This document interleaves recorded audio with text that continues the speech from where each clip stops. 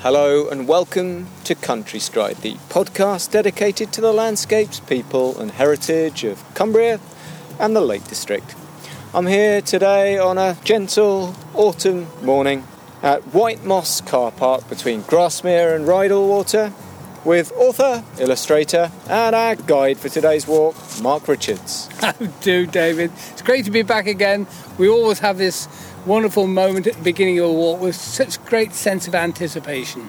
We do, Mark, and today's is a very special episode for me personally. I'll start with a gentle anecdote, if I may be allowed. And it is this. One of my passions is traditional music, and for many years there was a legendary music session that took place at a venue called Shap Bothy. Now, Shap Bothy, you may be aware, on the road between Shap and Sedbergh, if you go over on the tops there's a little electricity substation. I know it. There's the spot.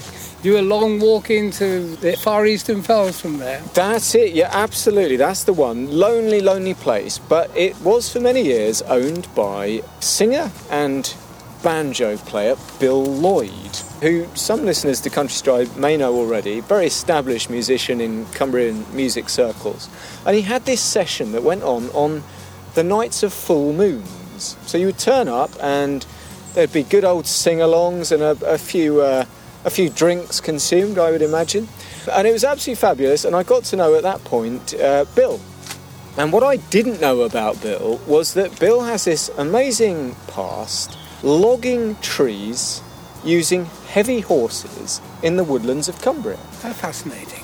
And he's just published a book about this called One Horsepower. It's about this history of coming to the Lake District, learning totally anew this skill, which is pulling out these mighty old oak trees and larches and this, that, the other, using a horse. Very rarely happens anymore, and he was joining this industry really at the end of the golden days of doing this, of course. So that's what we're talking about today, Mark. We're talking about heavy horses and about the relationship between a man and his horse, and about these wonderful Cumbria woodlands that you and I have spent a lot of time walking in, but perhaps haven't thought about how they are as they are, and the kind of people like Bill who have shaped them over the years. It should be a revelationary for our listeners, and certainly will be for me. Let's go and take our first steps on this Country Stride and go and meet Bill Lloyd.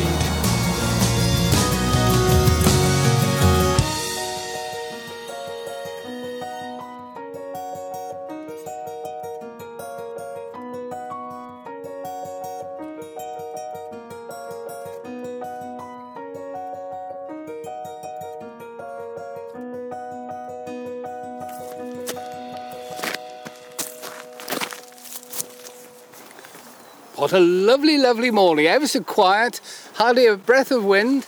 I'm in the woodlands between Grasmere and Rydal Water, and there's lots of people here, inevitably. It's a Sunday, which is unusual for us to be out. I'm in the company of Bill Lloyd. And Bill, this is a very special day for me. I've never met you before, and this should be really interesting today.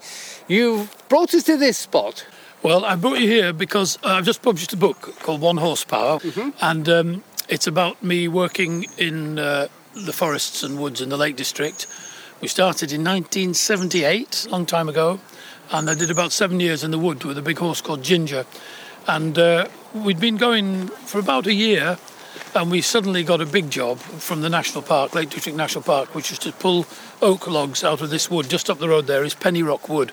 It's right by the river. It flows out of Grasmere into Rydal. And next to Penny Rock Wood, there's a big field, which is between the wood and the car park, and that's where we are now.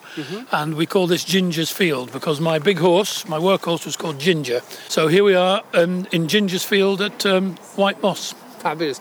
Interesting, Penny Wood. That's got an interesting origin in the name, because they raised money to build the road. Is that right? I didn't know that. Yeah. You see, after 40 years, I now find out what's going on. Yeah, it was a way of raising money, because the road otherwise went over the top. It did, on the little back road that comes down by Dry Close in Grasmere. That's Absolutely. right. Yeah. There's history everywhere. Excellent. So you've chosen a short walk for us today to explore your story. Where are we going? Well, we started in Ginger's Field, and then we walked through the wood itself, Penny Rock, which is mature oak woodland. I worked with Alison, my wife, who's here with us. I worked a big Clydesdale Cross draft horse, and Alison worked a fell pony. And we worked together in that wood for quite a while. So we're going to go through there up to the Rickety Bridge, as we call it. It's not a rickety bridge now, and that's the one that crosses over the beck. And immediately to your right there is Deerbolt's Wood, which overlooks Grasmere, and we thinned that. That belonged to the National Trust. And then up above on the top of Red Bank is High Close. We had the old Victorian stables there for a while, and we worked Red Bank. Oh, well, that sounds like a really interesting background there, Bill. I think we'll have a little bit of a stroll now and explore many of those points that you've raised.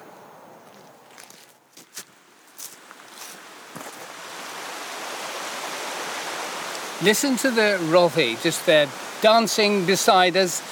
It means the trout, Rothy, the red one.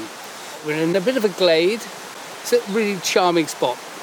Now, Bill, the story we want to explore today is how you got into draft horses, beginning in Hebden Bridge and the special encounter you had. Well, in 1976, I was working for an organisation called the Arvon Foundation, which is a kind of apprenticeship, residential apprenticeship scheme for writers. The house was called Lumbank. It belonged to the poet Ted Hughes, and Alice and I were directors in the centre. And we were surrounded by writers, and we spent 2 years immersed in literature, and we were introduced to a lot of poets and writers. And I was first introduced to the American beat poets, Jack Kerouac and Gary Snyder, who were very influential. And in the course of running the work at this centre, we had a heavy friend, a sponsor of the centre. He was a man called Havelock Hudson, and he was the chairman of Lloyd's of London, which is the biggest insurance broker in the world. And he was a very powerful man. He had the ear of the Prime Minister and the Chancellor of the Exchequer, and he dined with the great and the good. And he was our sponsor. He was probably paying my wages. And he came to a council meeting one day, and we cooked dinner for him. And after dinner, we had a bit of a conversation. The first whispers of awareness about the dangers of climate change were just beginning to ripple around particular parts of the social spectrum, and the writers were on it. They knew what was going on. Peak oil was a big issue. The focus of environmental awareness in the 70s was energy, and the fact that the oil would run out. Anyway, in this conversation with Havelock Hudson, we were at the time in the middle of the 3-day week.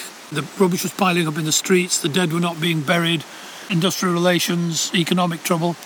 And Hudson said to me in the course of the conversation, if this is not sorted out within 3 weeks, this country is going to be bankrupt. We will never recover.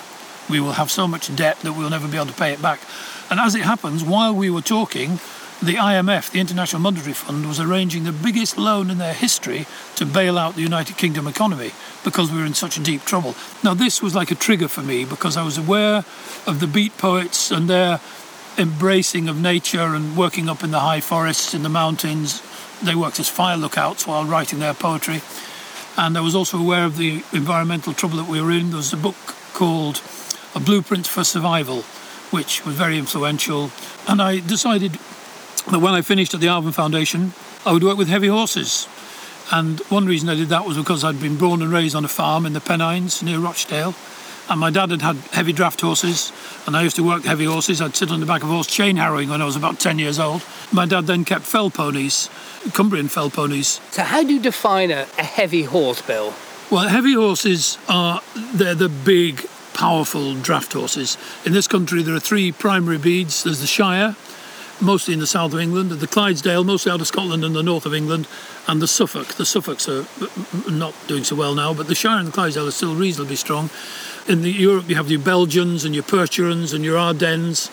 They're big, big horses. They can weigh a ton. For the last 1,000 years, they have been the primary source of energy for the whole of the Western economy. They did the ploughing, they did all the farm work, they built the railways. The great city of New York was built with horsepower. Much of it was built before even steam engines. The horses were our primary source of traction and energy before oil.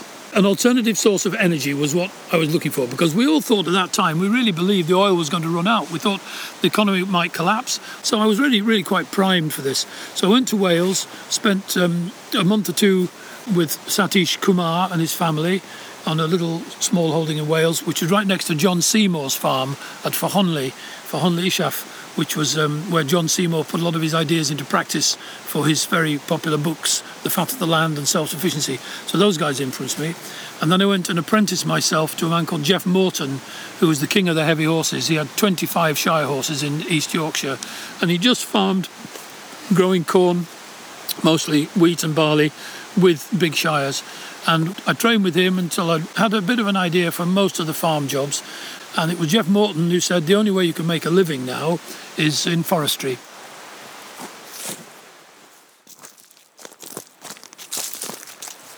Oh, we've come through a little gap into Penny Rock Wood, mature oak wood, handsome sight, and behind us the steep slopes of Loughrig. And in terms of your story, we're just about to meet your number one horse. But before that, there's a journey to be made. Well, yes, once we decided that ideally we'd like to be working, I didn't want to do 9 to 5 in an office anymore, and the Arvon Foundation was very intense work. In the back of our minds, we knew what we wanted to do, and so in the spring of 77, we borrowed one of my dad's fell ponies, and we hitched up a tub trap, a governor's cart, and we set off for about 2 weeks touring the north of England, horse-drawn. And that really was what committed us to our path, because we learned that a good horse would die for you if you asked it to. You would never even have to whip it or treat it. You just tell it to go on and it will go on. And we suddenly realised that the horse was this extraordinary energy source which was sustainable. It bred its own replacements. It could live on sunlight and grass. Wonderful to work with. So we had this great trip. We went up Wharfdale, Wensleydale, over the plain of York, through the North Yorkshire moors and back all via Baildon, Keighley, back to Rosendale. And by the end of that trip, that was it. We knew what we had to do. So we gave our notice, and as it happened, that spring, we went on a trip to Appleby Fair looking to buy a horse, our first big move. And we didn't find a horse, but we met some friends of ours, Tony Ashford and Viv Lewis, who were staying at the farm at Lylebeck, and started looking around for forestry work. We still didn't have a horse, and we soon found a company called Pulford Forestry. They had their office at Wynn Fell, which is now the Centre Parks tourist development, and they had a little office in there, and it was surrounded by coniferous plantations. And we went to see them asking for work, any work, because I needed to learn how to handle a chainsaw. I needed to learn about thinning. I knew nothing about forestry, nothing whatsoever. And in the course of the conversation, I told him I would really want to be a horseman. He said, "Oh, well, that's a funny coincidence." He said, "We have a timber horse down in Wales, and nobody wants to work him. We can't find anybody to work him, and he's going to the knacker next week. Would you like to buy him?" Shock. All right. So I thought, well, yes. So we put in an offer at knacker price, knowing that he wouldn't get more, and he accepted it. So they brought the horse up, and we first encountered Ginger in a huge field in what is now Centre Parks. And it was a moment, I think I describe it as a moment of bliss. Oh, how lovely. There's romance in this. It was partly romantic because he was a fine horse. He was a great horse.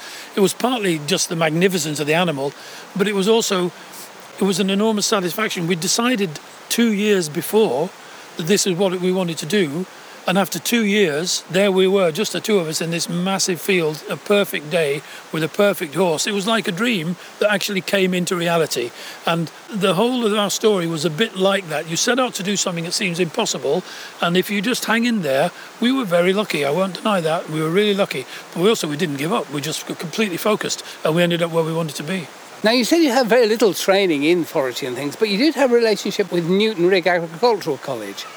I did. Well, as it happens, Newtonrig, we were only 10 to 12 miles away, and I found out that they had a good library with a very good forestry section. And in fact, they were very influential in our life in various ways, because I spent quite a lot of time reading up, because they still have a lot of old books about horse extraction. All the Forestry Commission publications from the 50s and 60s, horses were still common. The tractors hadn't taken over. I learned first all about measurement and different ways of stacking timber, different ways of getting it out. I used a model of how to build a sledge, which came out of the Newtonrig library, and built my own sledge for getting timber out. Did you find that there was a particular type of person who worked in forests? Well, when we started, we were a bit unusual. We were like ideological hippies, basically. We'd come from a different world altogether. Conservation, climate change, all those things. But the great majority of the people that we encountered, the Forestry Commission had a very enlightened policy from the 30s and 40s onwards of small holdings. So whenever they decided to plant, they would build half a dozen small holdings with cottages and a proper wood shed and all the stuff you need to run a small holding and a small livestock enterprise as part of the forest enterprise. And the idea was that the farming people will work in the forest and the forest people will work on the farms. They'd trained, they'd been through forest school, and they were local lads pretty much all. The contractors, the independent contractors, they tended to be different. They tended to be either ambitious forestry workers who decided to go on their own, or they were coming in from outside a bit like us, but they'd be buying tractors and big machines, wanting to make a lot of money very fast. We had something to prove. We knew very well that we were never going to be rich on this. It was hand to mouth for years, literally hand to mouth. Very often we couldn't pay the bills at the end of the month. We managed, but we weren't setting out to make a lot of money. We were setting out to prove a point. And we failed to prove it because the machines wiped us off the board, in effect. But it took us 7 years to find out. So when you have access to these machines, why would you, if you're a National Trust, want specifically a horse logger to be involved in the process? Well, there are a number of reasons. The most important reason, I think, is to do with selective thinning. A horse can move among the trees, and a machine can't do quite the same. It's not as flexible. And you do selective thinning. It's an old way of doing forestry. They don't do it so much now, but in traditional forestry, silviculture, you plant your trees very intensively, lots of trees, and you go through it after 10, 12 years, and you take out the weak ones and the dead ones and leave the dominant trees, and that's the first thinning. You can't get a big harvester in to do that. You do that with a man and a chainsaw. Once you get into second and third thinnings, a horse is ideal because you can work among the trees. Now, what they tend to do now is the machines take everything. They don't do any thinning at all. They'll plant it. 30 years later, whatever it is, they'll fell the whole lot because you lose money on your first thinnings and you lose money on your second thinnings and you usually lose money on your third thinnings. You only make money on the clear fell at the end. But these days, the demand for saw logs has faded. Most of the saw logs in this country are now imported. Almost all the timber that's produced in commercial conifer plantations goes for processing. It's turned into wood pulp, wood chip, MDF, toilet paper. They just chew up the whole tree, break down the molecules and reformulate the molecules into whatever product they want. They don't need quality timber. Whereas when we were starting, and for the National Trust, they wanted amenity woods. They wanted mixed age species of young and old. They didn't want the clear fell, which looks horrible.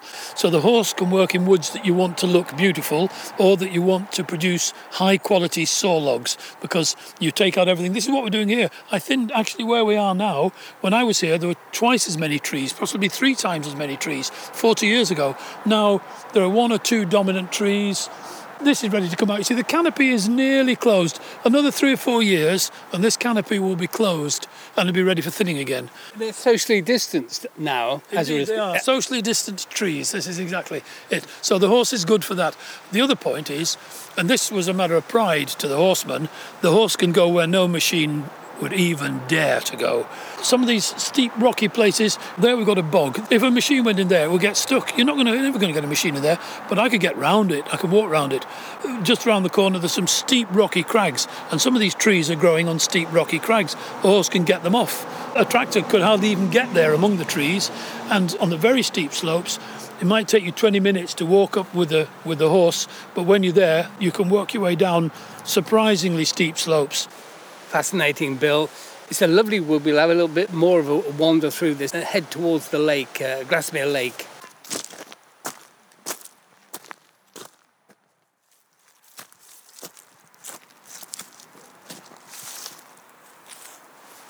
We're in a very special spot here. We're by the road, but this is still native woodland we're in the midst of.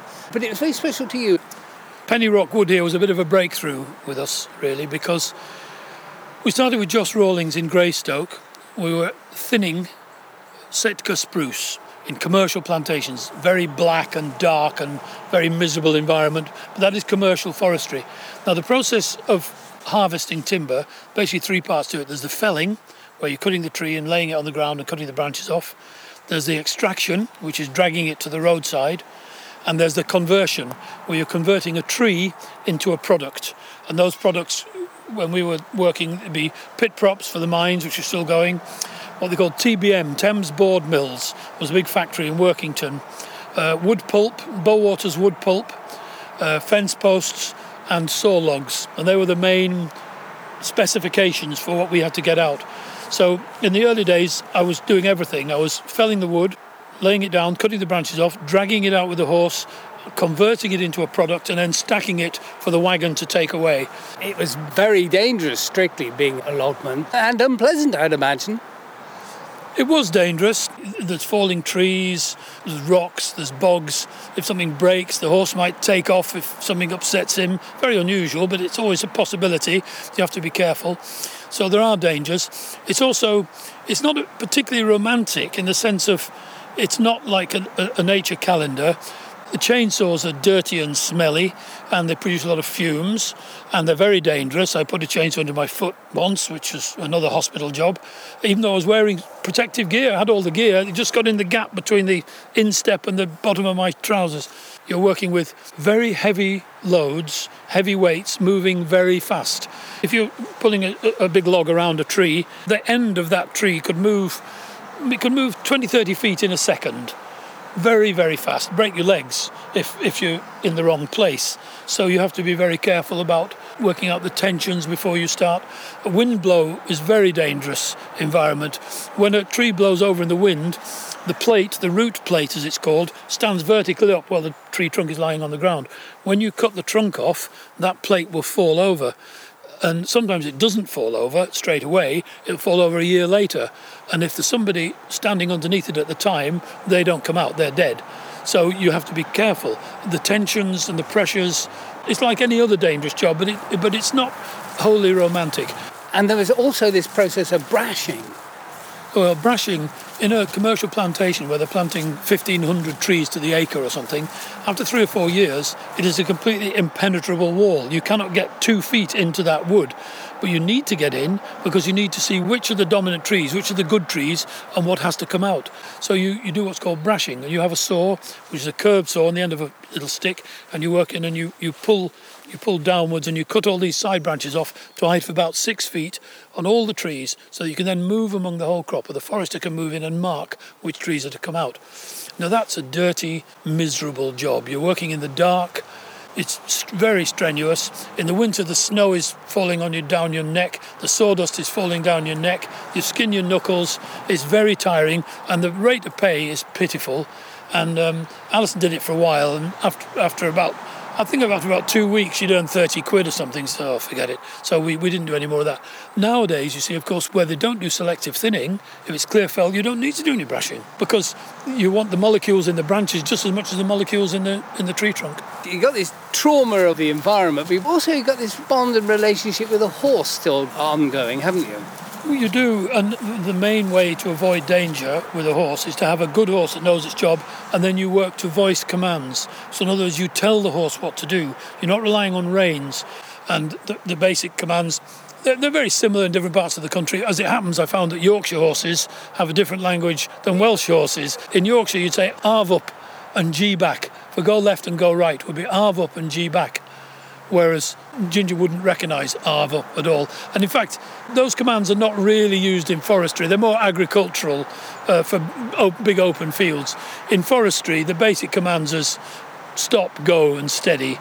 And that's really pretty much all you need. So you didn't do the arbuck and the... Arve up? No, I didn't. Well, he didn't understand it. He wouldn't. His accent was wrong.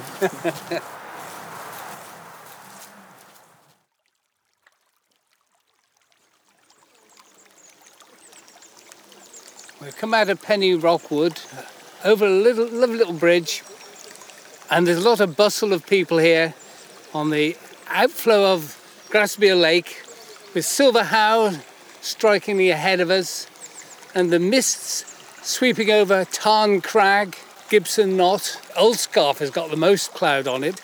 Some reflections in the water, ducks, and there's a gull down there.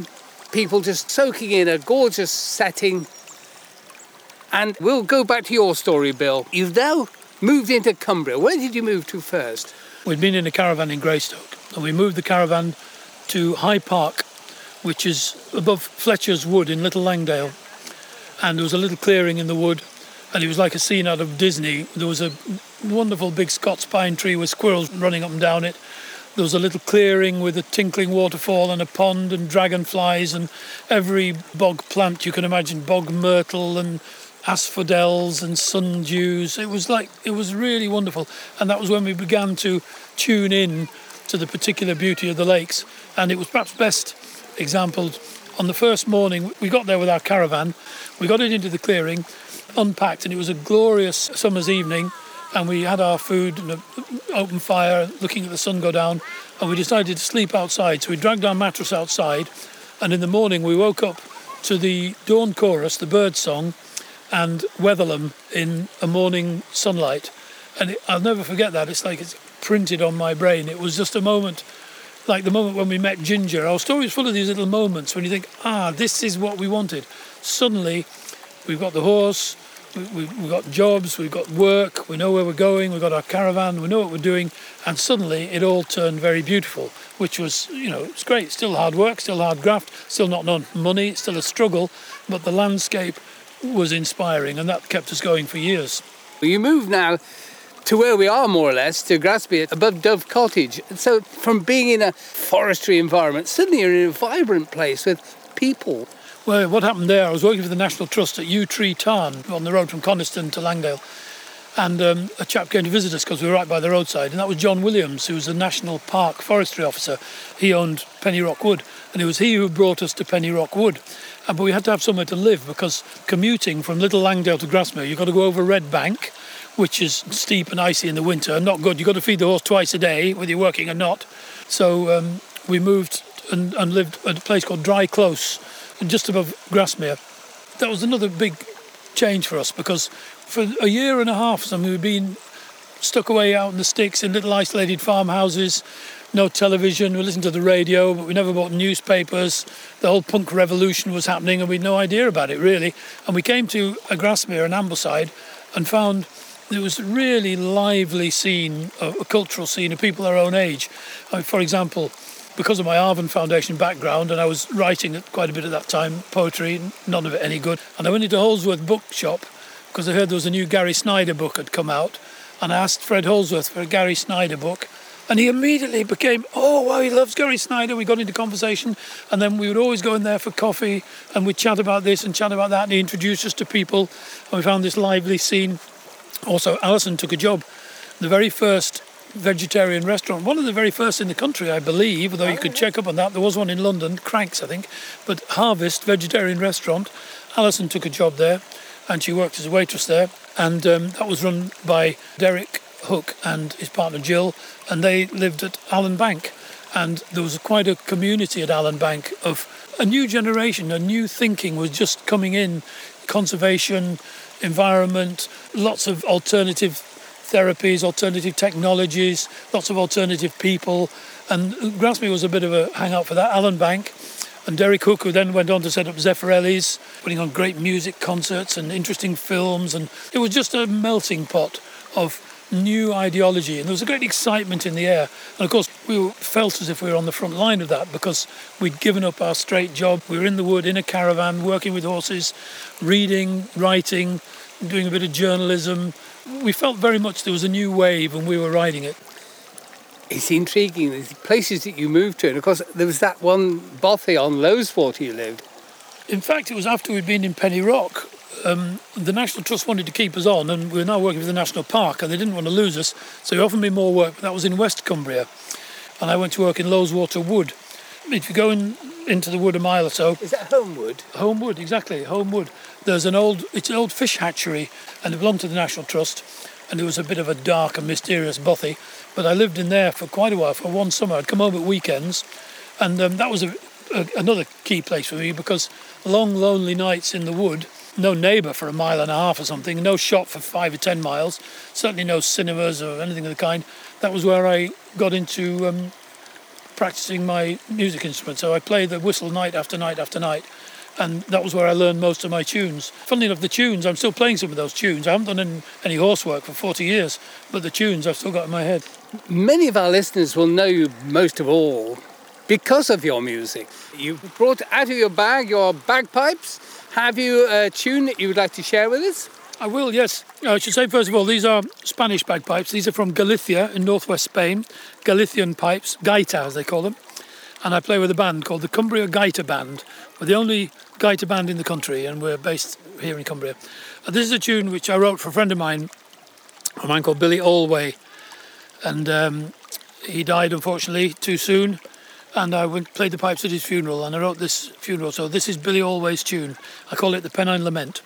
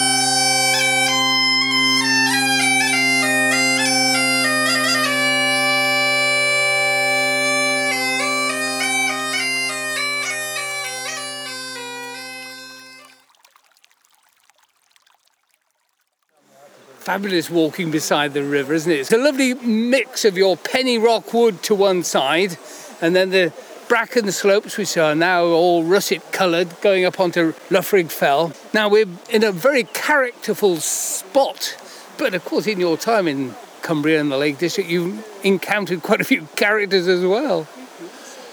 That's true, yes. There's too many stories to tell. We'll never get through them all, but one of my mainstays when I was working around the Central Lakes was a man called John Watson, known as Watto. He'd been a horseman all his life, and he came out of retirement to help me out, really. Didn't like to take wages when things were tight. He just liked to have a day out. He really helped me a tremendous amount. He had an enormous knowledge. Unfortunately, he was alcoholic, and he lost his licence more than once. And there's a famous story of he took the tractor down to the pub once because he didn't have a car, he'd been banned from driving. So he took the tractor down to the pub, and his wife, Mary, got on her bike and strapped a sledgehammer to the crossbar of the bike, cycled down to the pub and smashed the tractor up so that he couldn't drive home and kill somebody. Not because it wasn't vindictive towards John, she just didn't want him on the road. After a couple of years for the trust, our first child came along, and we planned to give up because we didn't want to raise a baby, very hand-to-mouth existence in a caravan. And the trust, National Trust, were that keen to keep us. They said, we'll find you a cottage if you'll stay on. I said, oh, yes, please. So we moved to Bankhead Cottage near Sorey, and it was left to the trust by Beatrix Potter. John used to work for Beatrix Potter. Watto, he used to work for Beatrix Potter. Now, in her latter years, Beatrix Potter was mildly eccentric. She wore funny clothes, and she had a certain amount of facial hair, and the children all thought she was a witch. And John got into big trouble because he arrived in the Beatrix Potter's yard one morning, and she came out to give the orders to what was to happen, and there was a besom broom leaning up against the back door of Hilltop Farm, and John looked at it and said, "Oh, Mrs. Elis, I see you've got a new bike." Now, as it happens, there's another good story about Beatrix Potter which I have to tell you. So thanks to John Watson, we went along to the sale when Jeff Story died. He had a farm sale, all his gear was sold, and in the sale were Beatrix Potter's gelding irons. The gelding irons are used for castrating horses, not what you think of about Beatrix Potter at all. Lots of little fluffy animals and foxes and all that. Anyway, we bought Beatrix Potter's gelding irons because I don't think anybody else knew what they were, and they're now hanging by my fireside. Yes. So you are now well on into your career in forestry, but the whole business is changing, and so really the end is in sight for you. Yes, globalisation was taking hold. I noticed it first with rustic poles. The last 10 feet of a tall tree is too small to do anything with commercially in processing, but it makes a perfect rustic pole. I have a 2.5-inch top going down to about 3/4 of an inch, 10 foot long, perfect for rustic poles. I'd go all over the north of England selling them to garden centres. Suddenly they started buying them from China by the container load at less than a quarter of the price that I was selling them for. So I was losing £100 a week because the market had gone. And the big one though was Bowaters had a factory in Barrow where they made Andrex toilet paper. And I got a job latterly when we were really well into it. I was working 2 woodcutters, 2 horses, and somebody roused about converting. The price had fallen and fallen and fallen. We were back down to about £11 to £12 a tonne, which is where I'd started 7 years before. And when the driver came to pick up the first load, I said, where are you going? And I assumed it was going to Barrow. So I said, where are you going? He said, no, I'm taking it to Hull. I said, what, Bowaters haven't got a factory in Hull? He said, no, it goes on a ship to Norway where they turn it into paper pulp, and they send the paper pulp back to Hull, and he picks it up and takes it to the factory in Barrow. Now, I was working horses to try and prove that it was an alternative to machines and fossil fuels and mechanisation and all that. And I found that I was working my backside off and had a whole team working, and I was struggling to pay the bills because I was the last one to get paid. Everybody else had to be paid. And my wood was being taken by truck to Hull, across the ocean in a boat, through a factory, back across the ocean, back on the truck, back to Bowaters, to end up 2 miles from where it started to make toilet paper. Absolutely staggering. And that was it. I thought, hang on, why am I doing this? Now, it's happened. I had no choice but to keep on. But when old Ginger died, it was the time to stop. Very poignant, very sad moment, the loss of Ginger. How did you say goodbye? Well, a very difficult time, really, because it brought a lot of the reality to the surface. Nothing like a death to waken you up. I was working at Pulwyke, which is near Bray. They had stables there. I was working in the woods locally. And I suddenly noticed his eyes went a bit yellow and his urine began to smell. I thought, this is not right. So I called the vet, and the vet prescribed liver failure, possibly cancer. So he couldn't save him. So I then had to make a very difficult choice what to do with him. But eventually he had to go to the knacker, and he had to go probably for meat, possibly for animal food. The fact of the matter, that's the reality. That is how it is. They say if you're a farmer, if you work with livestock, you have to live with dead stock. And it was troublesome to me because I wanted him a better way to go, but there was no better way. It's a big dilemma as to what you do with an old horse. You can't bury him. I buried little animals, I buried dogs and cats, but I couldn't bury a big draft horse that weighed 3/4 of a tonne. He had to go somewhere, and I didn't want to kill him myself, partly because I didn't have the skill, and I probably didn't have the heart if it came to it. So I sent for the main horseman dealer in Cumbria, gave him a call. He came and took him away in a wagon. So I said goodbye to him. He was on his feet when I said goodbye to him, and I don't know what happened to him after that. And that was where the guilt was, because I had an attachment to this. It was a real attachment. I didn't want to see him go. He looked after me. I looked after him. He'd had an extra 7 years of life. I'd had probably the best 7 years of my life. So it was a hard moment. So this is a very poignant time for you, but there is a sort of a sense of closure in the last activities that you had with Ginger. Well, it's true. The very last pull was of lodgepole pine, and Alice and I had always wanted to build a teepee from our days as hippies in West Wales. And as it happened, we were working with a group, an affinity group, we called it, environmental activists, peace campaigners, and we decided that we needed a group project, and that group project was going to be to build an Indian teepee. And for that we needed poles, and the preferred timber for a teepee is something called the lodgepole pine for building Indian lodges. And there happened to be a plantation of lodgepole pine 100 yards from my stable at Pulwyke. So I talked to the forestry officer who I knew, said, I think that plantation needs thinning. Yes, it does. I said, I'll do it for nothing. He said, let me take the timber. All right. So the last job that Ginger did was to pull out poles for a 24-foot Indian teepee, which is a magnificent structure. And we built the teepee. There were about 16, 18 of us, a lot of children, 4 or 5 couples, and had great times in it. Fabulous story. It really does resonate that there is a continuity, a feeling that your horse life and your future life intertwined there. I think we'll head back through the woods here along this woodland way and back over a bridge and get back to the car park. There's fabulous stories there, Bill. Thank you.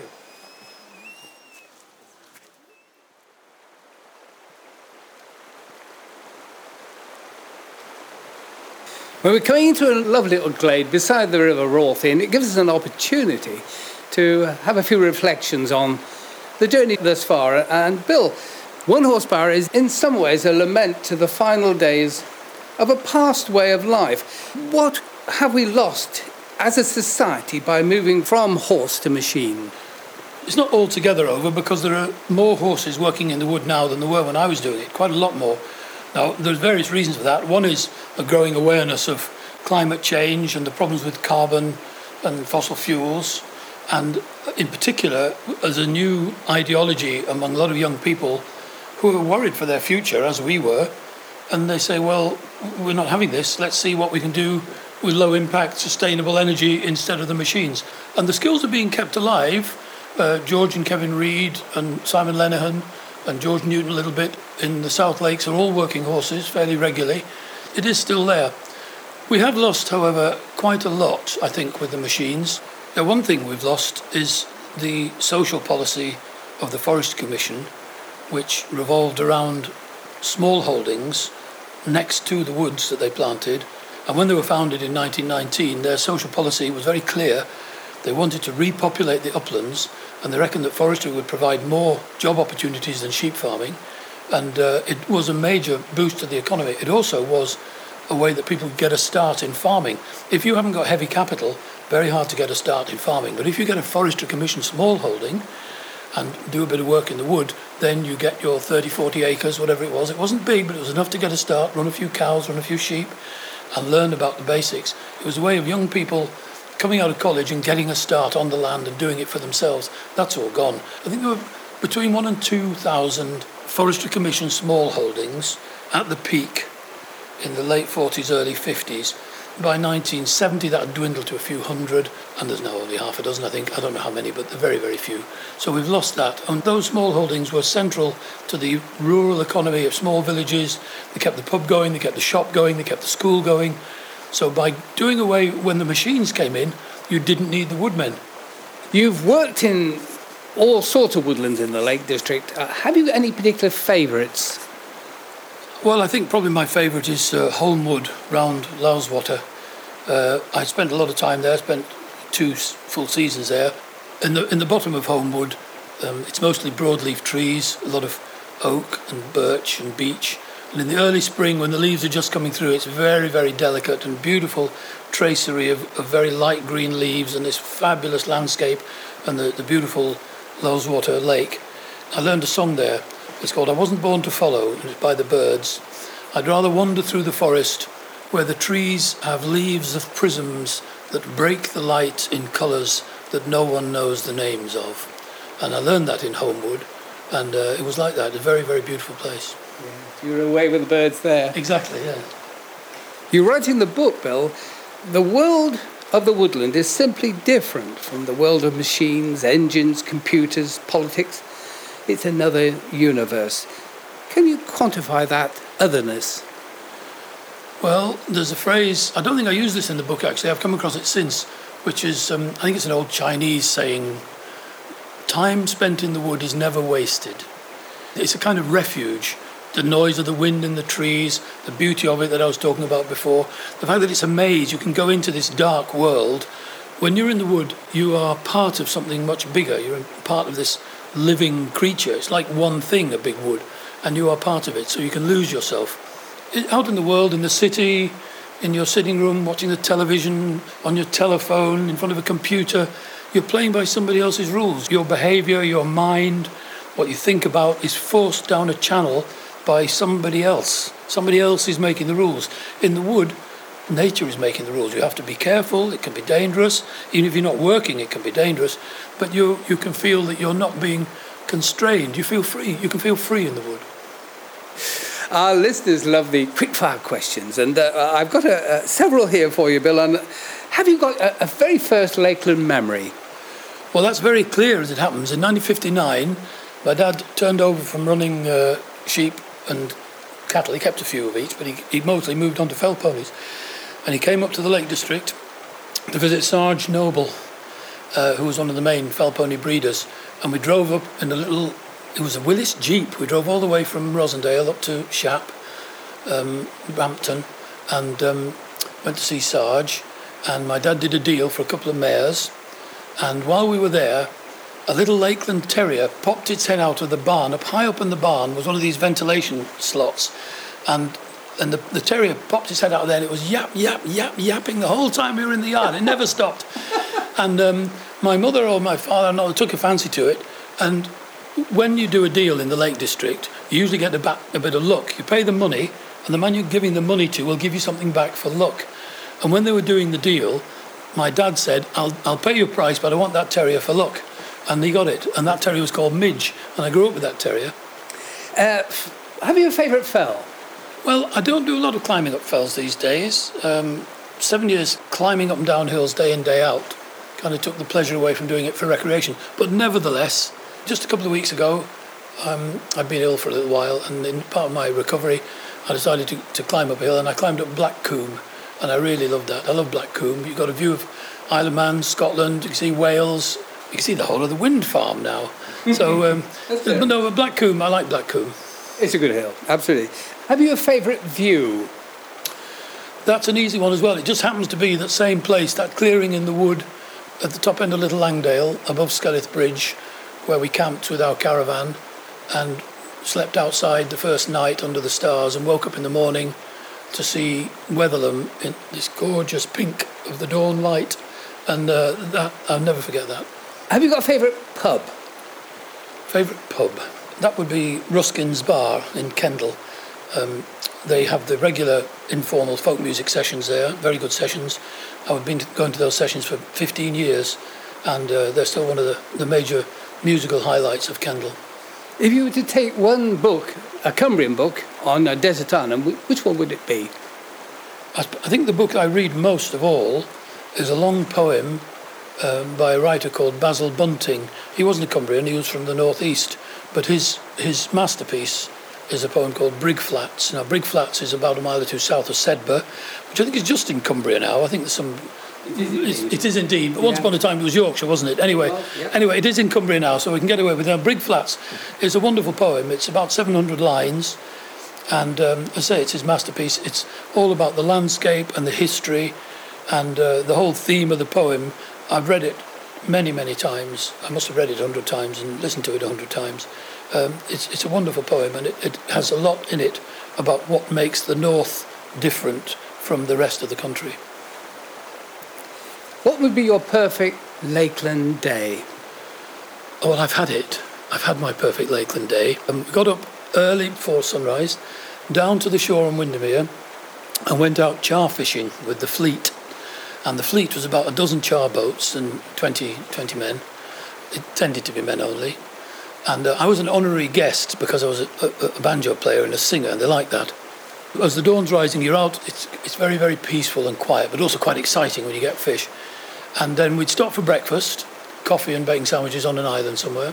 And then we go fishing again till lunch when there'd be a big barbecue and quite a lot of beer. And then we go out fishing again and come in about 3 or 4 o'clock.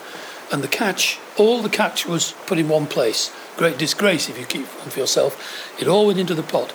And then the admiral of the fleet, who changed each day, would go around all the pubs and they would offer the char fish that day to the hotels, because char is a great delicacy. Restaurants could charge a lot of money for it, fresh caught that day.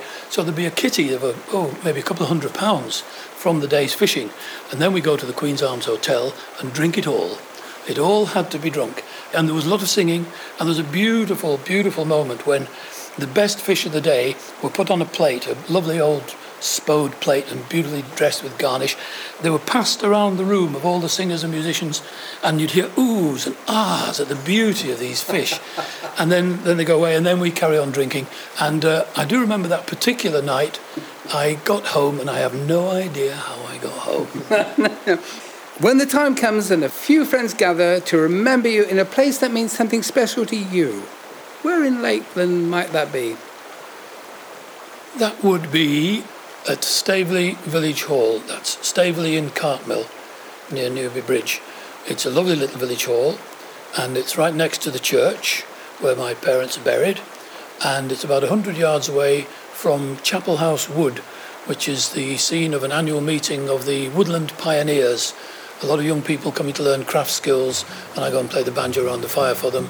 And I thinned that wood with my horse Ginger 40 years ago, and it's a bit of a special place to me. So if I had a memorial, it would be a little party in the Staveley Village Hall.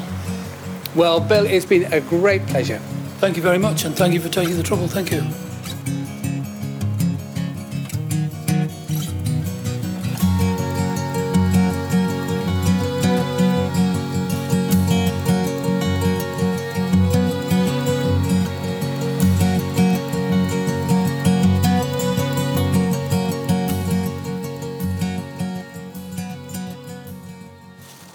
Journey's end, back at White Moss Car Park after our wander and chat with Bill. Tough old work that, Mark, but what a great story. Multi-layered, isn't it, in a way? This kind of awareness of environmental change, this pivotal meeting that happened with his boss of Lloyd's of London that brings him up to discover a whole new world into the woods, you know, and he's lived in some fabulous locations in the lakes. That little bothy by Loweswater, I've walked past it loads of times. No, somebody lived there for many, many years. Yeah, it's fascinating because I mentioned to Bill, today happens to be my wife and I's 45th wedding anniversary. And we say congratulations to Mark and to poor long-suffering Helen. Absolutely. And we had our honeymoon at Loweswater, Scale Hill Hotel. And interesting, and chatting to Bill, he said his wife Alison used to work in the Scale Hill Hotel, and I did know that Joyce Grenfell used to stay there, and she said, oh yes, you used to look after Joyce. So it's funny how you make these unusual links, and this is what you find in life. Small world Cumbria. And we have here on work experience for the second time, we have my other half's little boy Max. Hello Max. Hello. What have you learnt today from Bill? Logging and stuff, how hard it is to make a living from your hands effectively. He started, as Mark said, basically from nowhere, and then he's come and he's made an amazing living out of it. Yeah, I mean, it is true, isn't it? To have just learned all of these things one after the other. It's not something I could do, but no, there we go. No. But of course it boiled down to that circumstances and the changes in the world just meant that actually that kind of life had an end point. Although, as he pointed out at the end, that actually there is a revival in that. And we felt that, heard that from James Rebanks, and that farmers and young farmers have got the fire in their belly. So people are really realising that going back to nature is a future, because the mechanical age doesn't answer all the questions of our relationship with nature. And a definite first for Country Stride, bagpipes alongside Grasmere. And it was very, very lovely, wasn't it? Because there was a whole load of people there and everybody stopped. And hearing the pipes over the lake, what a magic moment. And I do think, somebody who's watched Bill and his music for many years, I think a bit of magic is brought into the world by Bill Lloyd. He gave us a lament, but I felt it was a poignant statement of our musical connection with a wonderful landscape. Well, you are celebrating your wedding anniversary, Mark. Country Stride also a little bit of an anniversary. This is number 40. For 39 previous episodes, go to www.countrystride.co.uk. We are on social. On Facebook and Twitter at CountryStride1. Do message us. We love hearing from you. Next episodes, Mark, what have we got lined up? Our next episode will be Dr. Kerry Andrews, who will be coming to talk to us about Harriet Martineau, which is quite local to where we are now in the Ambleside area. I know there was talk about going up Helm Crag, there was talking about Shap and the Postman's Route. Plenty to do as the nights draw in and as the weather gets a bit cooler and presumably wilder than today, but for now, for today, and from Penny Rock Woodlands that Bill Lloyd worked with his draft horse Ginger, we're saying goodbye for now. Goodbye, and thank you, Max, for joining us. Thank you.